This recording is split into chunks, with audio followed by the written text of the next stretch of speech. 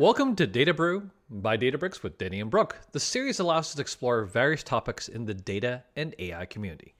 Whether we're talking about data engineering or data science, we'll interview subject matter experts to dive deeper into these topics. In this season, we're going to continue our conversations on data leadership. And while we're at it, we're going to be enjoying our morning brew. My name is Denny Lee. I'm a developer advocate here at Databricks and one half of Data Brew. And hello everyone, my name is Brooke Wenig, Machine Learning Practice Lead at Databricks and the other half of Data Brew. Today we are very excited to introduce Nitya Ruff, Head of Open Source Programs and Fellow at Comcast, as well as Chair of the Linux Foundation Board of Directors. Welcome, Nitya. Great to be here, you guys. So, at Databricks we love open source, but to take a step back, what exactly is open source? Yeah, open source came into being about 30 some years ago, and it was really a new and open and collaborative way of developing software. And it started with the introduction of a license called GPL, or GNU Public License, which gave people four freedoms, access to source code, the ability to use it for anything that they wanted. They could then modify it and share their modifications and also distribute the software. These freedoms were brand new, and this allowed people to actually openly, transparently collaborate on the same piece of software, no matter where they were or which company they worked for or which organization they worked for. So, for example, Linus Torvalds 30 years ago released his initial work that he was on the code and said, hey guys, do any of you want to contribute to this? Do you want to collaborate with me on this? And look at where it is today. Because it's open and freely available and people can contribute to it across the world, Linux has continued to grow and it dominates, every single field. And while it started out in a very ideological way, if you will, by changing software freedoms, it is today adopted both in technical companies and enterprises like myself, Comcast, as we go through digital transformation. And really everybody, governments, universities, etc. And every one of us, in some way or the other, uses open source. I hope that kind of gave you a little bit about the history as well as what open source is. Definitely. And so I know you mentioned that open source started about 30 years ago, but today there's been a huge uptick in open source projects. What do you think has been causing this big change in demand for open source projects versus proprietary projects? That's a great question. In the beginning, open source, frankly, was lagging behind proprietary. So I remember in 1998 when I worked at Silicon Graphics, our IREX, which was our proprietary operating system, was far, far ahead of Linux. And so Linux was imitating or trying to catch up with proprietary software. And then there came a point in time where it far surpassed any development on proprietary software. And frankly, all new innovations, whether it's in AI, in the data space, in blockchain, etc., is happening in open source. And I think it's because of two things. One, the open source license itself makes it easy to consume, contribute, modify, and so more and more people can get involved.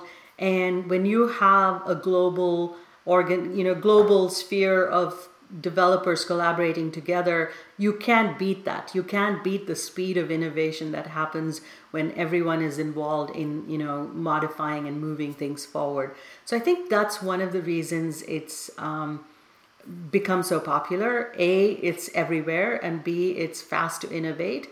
And companies that are becoming software companies, it's easier to start with open source software and then innovate from there rather than build everything from scratch. Excellent. And I think that really segues into the next question I'm about to ask, which is then with those businesses that produce or work with open source, how do you balance that idea of community versus company interests, right? There's plenty of companies, especially this day and age, where you've got the rewrite of various licensing, right? That certainly complicates things. What do you see as the right approach and how to balance those two sometimes battling aspects? Exactly. companies really benefit tremendously from open source innovation, right? Whether it is because you're consuming it to produce new services that you're taking to market, or you are based on an open source project like Apache Spark and Databricks in the early days. You really have to sustain that innovation. You have to make sure that there is a vibrant and healthy community behind the projects that you are dependent upon or leveraging. And so it is very important for companies to contribute back to the project. So whether it's money or innovation or code, projects cannot sustain themselves if all of us as companies keep taking but never giving. And so to me, that's one big aspect that companies need to balance, not just consume, but become a contributor. Second, they can also participate in the governance of the project, make sure that it has a diverse set of contributors and not just dominated by one company or another. And yes, you're right, respecting open source norms and not changing licenses midstream is so important, because it confuses people. And frankly, it also is a little deceptive, because if you say source available, or we'll charge you if you're a business, but we won't charge you, it really undermines the 4 freedoms that open source started with, and the community takes that very seriously. And it's important to be neutral also when you contribute something to the community, right? And not force your agenda upon the community. So those are the 2 important things to me, is if you take, give back, but also make sure to balance both interests and realize that you're not alone. You're really one of a large community. That makes a lot of sense. So related to exactly that, there's the company aspect, which we just discussed, but then let's shift it to the people themselves, right? The idea of this only succeeds when you can go ahead and bring enough people who actually want to help the community and who actually want to give away the code that they write, in essence, right? So yeah, how do you bring new people in? How do you bring new adoptees into the open source? Because the community, like, no matter how much we talk about company interest, the reality is that the community exists because you've got people and adoptees that actually believe in that mission. So how do you bring more people in? I'm just curious. Exactly. And I mean, if you look at some of the best projects, you find that they create a very welcoming and safe environment for people to consume and contribute, be users, to then go from user to occasional contributor to committer to, actually being a serious part of that community. And it could be code of conducts, and it could be that the community norms in terms of communication, in terms of how people who are not respectful are treated or made to conform, if you will, to community. It could be that they have documentation, everything from README to contribution guide to documentation about what the project is, so that it's really easy to contribute to that project and be a part of that community. Some of the best communities include great people, great processes, just building trust, with community, because these are folks who are giving up their work, right, to the project, and you want to make sure that they feel that their work is respected and that they are respected when they're part of that community. So I think it's all of the above is what's needed. And you're absolutely right. We need more people in open source, and we need to sustain open source. And so we need to create this environment where they can come in and contribute. And I love that emphasis on the community, because you didn't say it's about great code quality. It's about great people working together. And so just doubling down on what you had said earlier about diversity. So you had said making sure that not just one company dominates. According to a GitHub study, 95% of all contributions to open source projects come from men. How do you encourage more diversity and inclusion in open source projects? And are there ways to contribute that aren't just filing PRs? And that study was such a wake-up call. We would think that there was about 10 or 15% women and underrepresented in open source, but the study really kind of showed us that it was more dire than that. And some of it could be that some women don't have used a very gender neutral name, if you will, when they contribute, because studies have also shown that if you contribute as a woman, sometimes your pull requests are rejected. And so they tend to communicate in a very gender neutral way. But all that aside, I think we have a lot of work to do from a diversity perspective. And there are some really welcome signs from the Google Summer of Code, where open source projects and mentors are matched up with mentees, to Outreachy, which is doing a great job of also encouraging more women and underrepresented to contribute to the kernel, which is one of the most difficult projects to contribute to mentorship at the Linux Foundation. And many other organizations are doing mentorships and scholarships. I think that's the key, is matching up someone new with someone who knows the norms of open source, sometimes which are not written down, to be able to guide them to a successful contribution. And once people make a successful contribution, they tend to stick and they tend to stay. And you also asked about another really good question, which is what are the other ways people can contribute? For a very long time, we've often recognized only code contributions. And so we have not really recognized the heroes behind the scenes, if you will, who make open source successful. It's the people who do documentation. It's the people who organize community events. It's the people who do events and marketing and logos and website maintenance and so on and so forth. And, very often the people doing all those roles are women or underrepresented. So their contributions often gets undercounted because we only count code. So I would say one of the things that we are also doing in the open source community is recognizing that there are various ways of contributing and that all of them are important and matter. And then second, as we discussed earlier, I think through scholarships, mentorships, we can improve the diversity in open source as well. Yeah, and I really like that idea of mentorship, or pairing somebody that wants to contribute with somebody who knows all the norms of contributing. Because the first time I tried to contribute to Apache Spark, I was just doing a doc fix. One of the sentences just needed to be rewritten. It was copy and pasted from elsewhere and just was not correct. And it took me 4 hours to be able to contribute to the project for a 1-line fix. I didn't even have to write tests, but it's all of the norms of if the sentence is too long, where the line break needs to be. What are the standards for naming conventions of your pull request, etc. And so after struggling and going back and forth a lot, I just sat down with one of my coworkers and we knocked it out in 10 minutes. And so I do think it's really impactful if once you learn how to do it, then you're far more likely to stick with it versus just filing issues, but not actually contributing to fixing those issues. Exactly. Well said.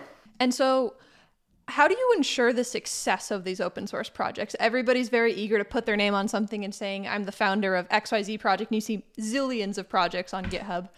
What are the tips that you have for making projects successful?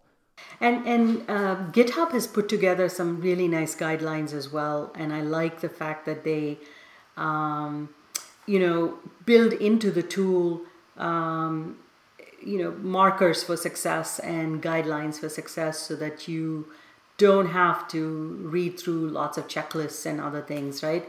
But it really starts with intentionality, as with any good thing, right? You have to say, I want to build a project that is welcoming, that's diverse, that is easy to understand, that's easy to contribute to, and that's successful. And when we companies, for example, open source things, we actually have a checklist of things we ask our maintainers to do. First of all, have a very logical name for the project. or maybe a fun one, right? Because people love fun logos and fun stickers and things like that. Second, have a great README, which gives people a sense of what this project is. Third, have a license. Often companies will not touch open source projects if they don't have a license. And make sure it's a friendly license. And we should really double down on license discussions later as well. And then have a code of conduct for the project, laid out as to what culture you're trying to build for the project, just as you would build a company or a new organization. Say we respect everyone, we will deal with offenders, things of that nature. So people feel assured that you care and that you're building a good community here. The next thing I would say is, organizations like the Open Source Security Foundation have checklists for security. And you can even get badging, and you can say, my project follows secure practices, and get badged for that. Be transparent, communicate project roadmaps, project intent, so people are not confused when they submit something and you reject it.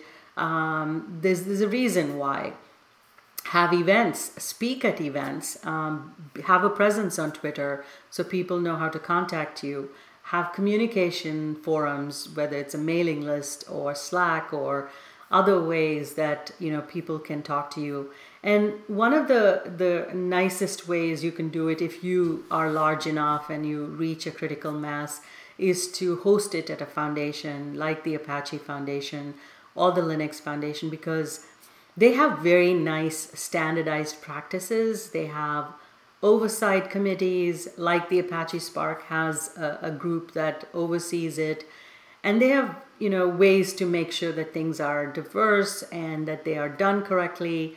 They also provide events and forums where you can speak, like the Apache conference, as well as the Linux Open Source Foundation conference. And so that's an easy one way of doing things, is just host them in a neutral home like that. No, that makes a lot of sense. And just to add a couple of notes, both Delta Lake and MLflow are actually a part of the Linux Foundation for precisely that reason as well. So, but I want to segue in because you've actually said a lot that I would love to unpack. And so let's actually start with the licensing, actually. I love the fact that you brought that up, so let's definitely dive into it. If I am doing an open source project, do you have any advice or some context about what licensing somebody should choose and what's the why they would choose one license over the other? And since this is a recording, we do want to call out there's no legal proceedings here, so this is not legal advice for anybody. But by the same token, advice from the standpoint of at least looking at what these type of licenses how they can work better in which situation. Denny, that's such a great point. I'm not a lawyer either, but I play one on TV. No. But we're all guilty of that one. Exactly. So I'm not a lawyer, but I work very closely with lawyers, and every open source user, contributor, creator of a new project really should understand open source licenses. I know there are thousands of licenses, but the Open Source Initiative approves only a certain number of licenses. And I think they have less than maybe 50 licenses that are licenses that in their estimation and their study meets the definition, open source definition, which is it guarantees the four freedoms we talked about, access to source code to examine, to use for any purpose, to distribute, and to modify. And so you're absolutely right. First and foremost, if you're starting a new project, please add a license tag to it, right? And then second, you should choose an OSI approved license, Open Source Initiative approved license. You can go to their website and you can see which licenses are approved, which are not. Don't make up your own license, for goodness sake. And don't do custom licenses and, four-letter word licenses and stuff like that. Because I, as a company, when I consume, I will not consume those types of licenses. I only consume OSI-approved licenses. And if you want your project to succeed and become big, you should make it, easy to consume for people. The next one really, in terms of which license to use, depends upon what you want to accomplish with the project. You really have a choice of two major categories of licenses, either copyleft licenses like GPL, VGPL, LGPL rather, and GPL v3 and things like that, which are considered, very derivative, meaning if you are using one of those licenses, you will need to contribute back if you modify the code, and you also need to carry the same license forward. They have a lot more requirements in terms of abiding by that license. And then if you want it to be more business friendly, you can use Apache 2.0 or MIT or BSD 1, 2, and 3.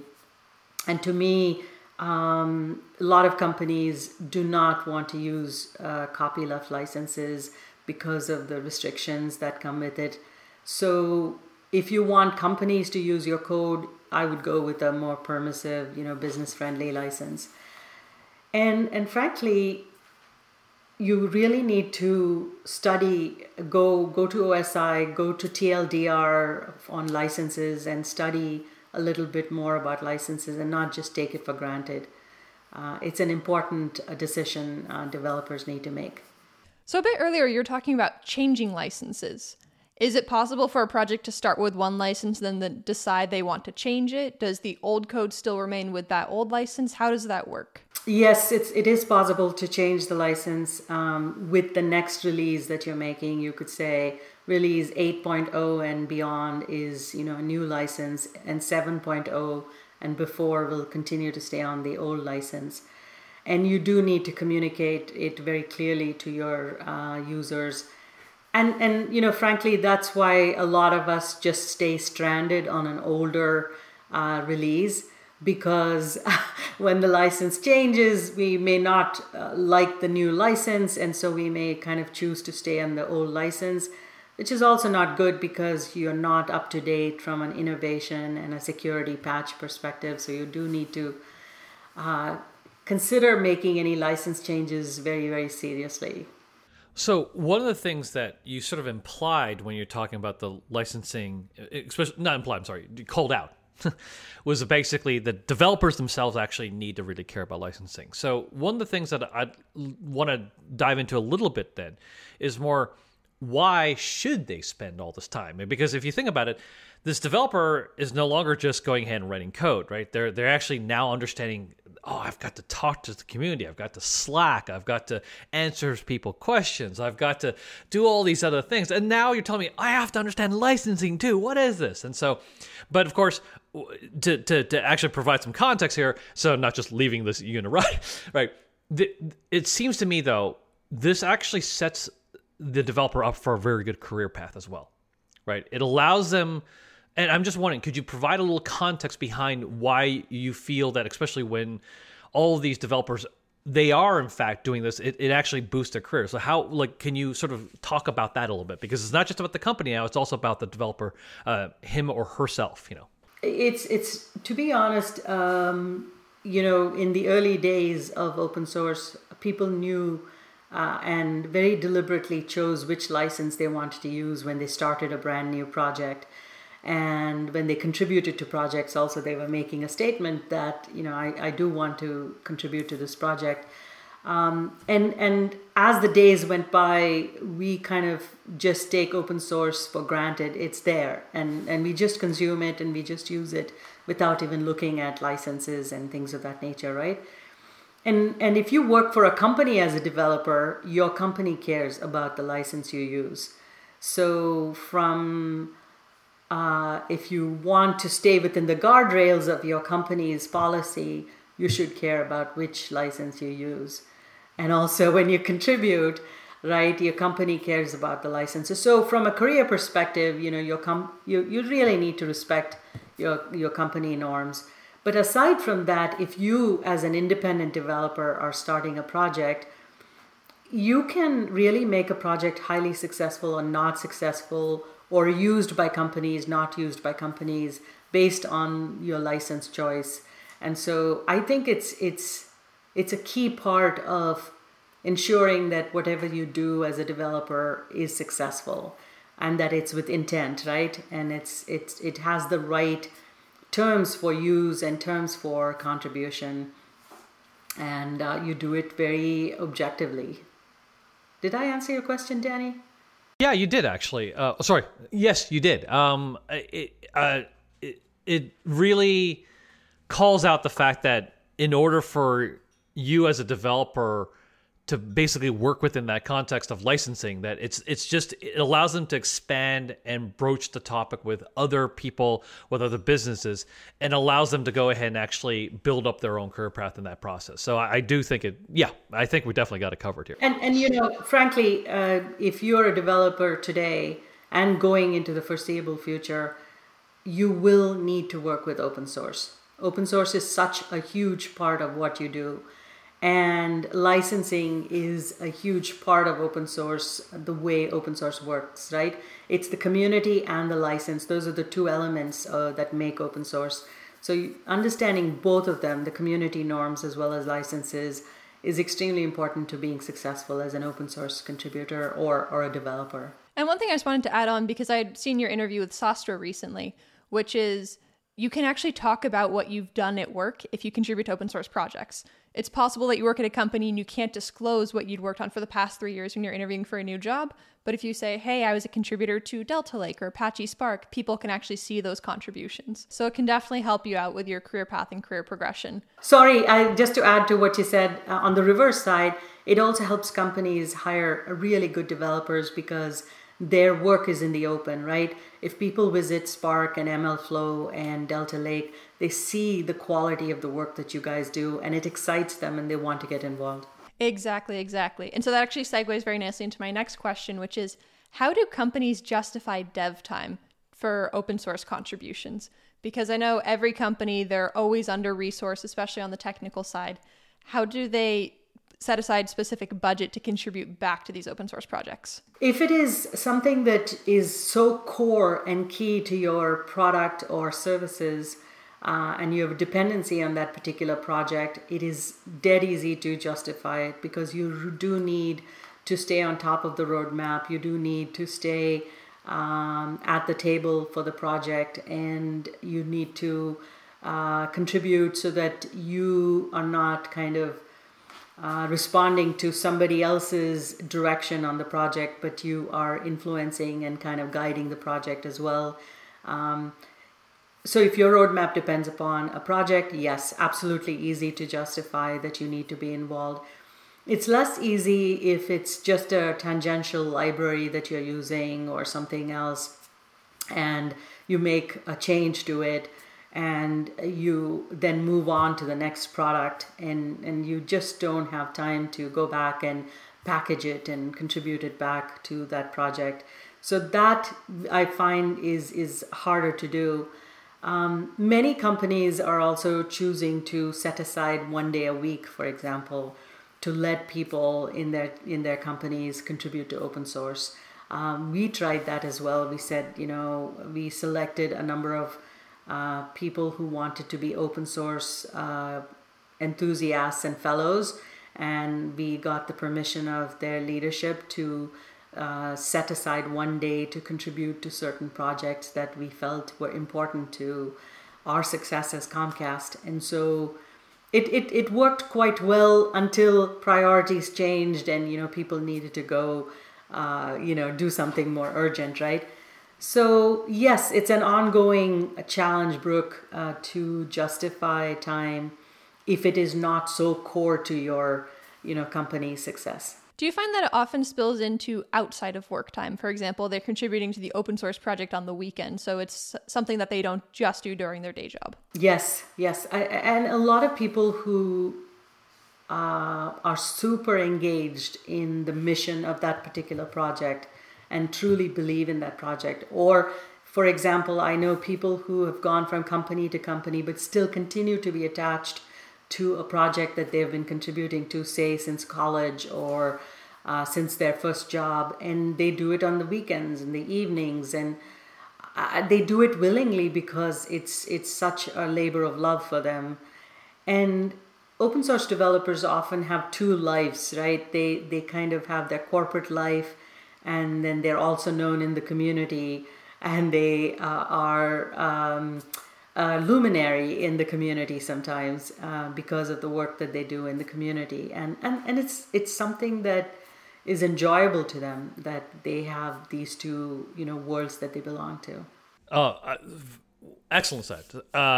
With one of the things that I think this segues really well to my next question is then, now that we're starting to see some maturity in the open source ecosystem, where businesses and developers themselves, whether they themselves become luminaries, whether businesses themselves are accepting open source technologies, what do you see for the future? What excites you about the future for the open source ecosystem?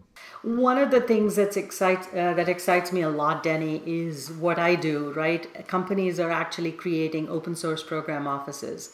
Not just, the Googles and the Facebooks of the world, but, enterprises like Comcast, like Capital One, like Bank of America, like Target, are taking their open source work seriously, and they are appointing a center of excellence inside their companies to guide their developers to do good open source work and to reduce the friction to doing open source work inside their companies.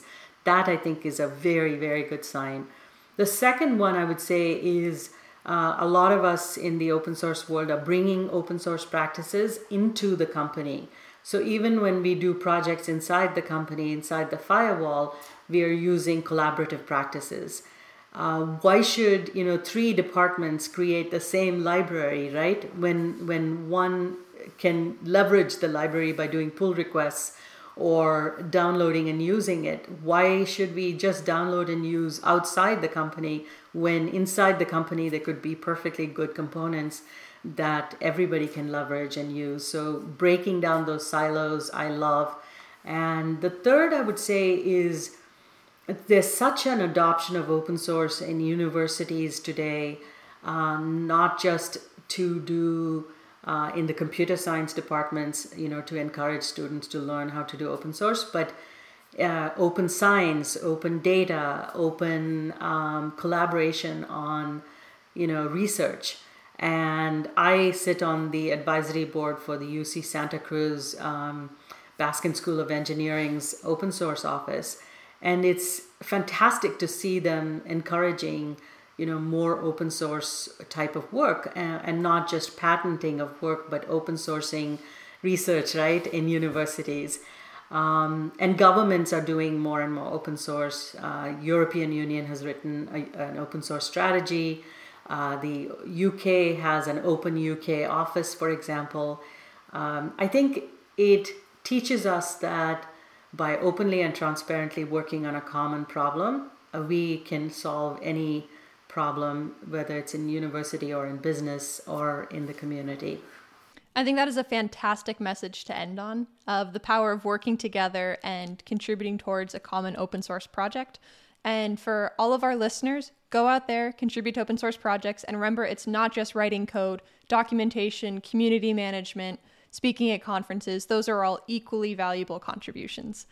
So thank you so much today for joining us, Nitya. Super enlightening session on open source projects. Thank you, Brooke and Denny. Loved it.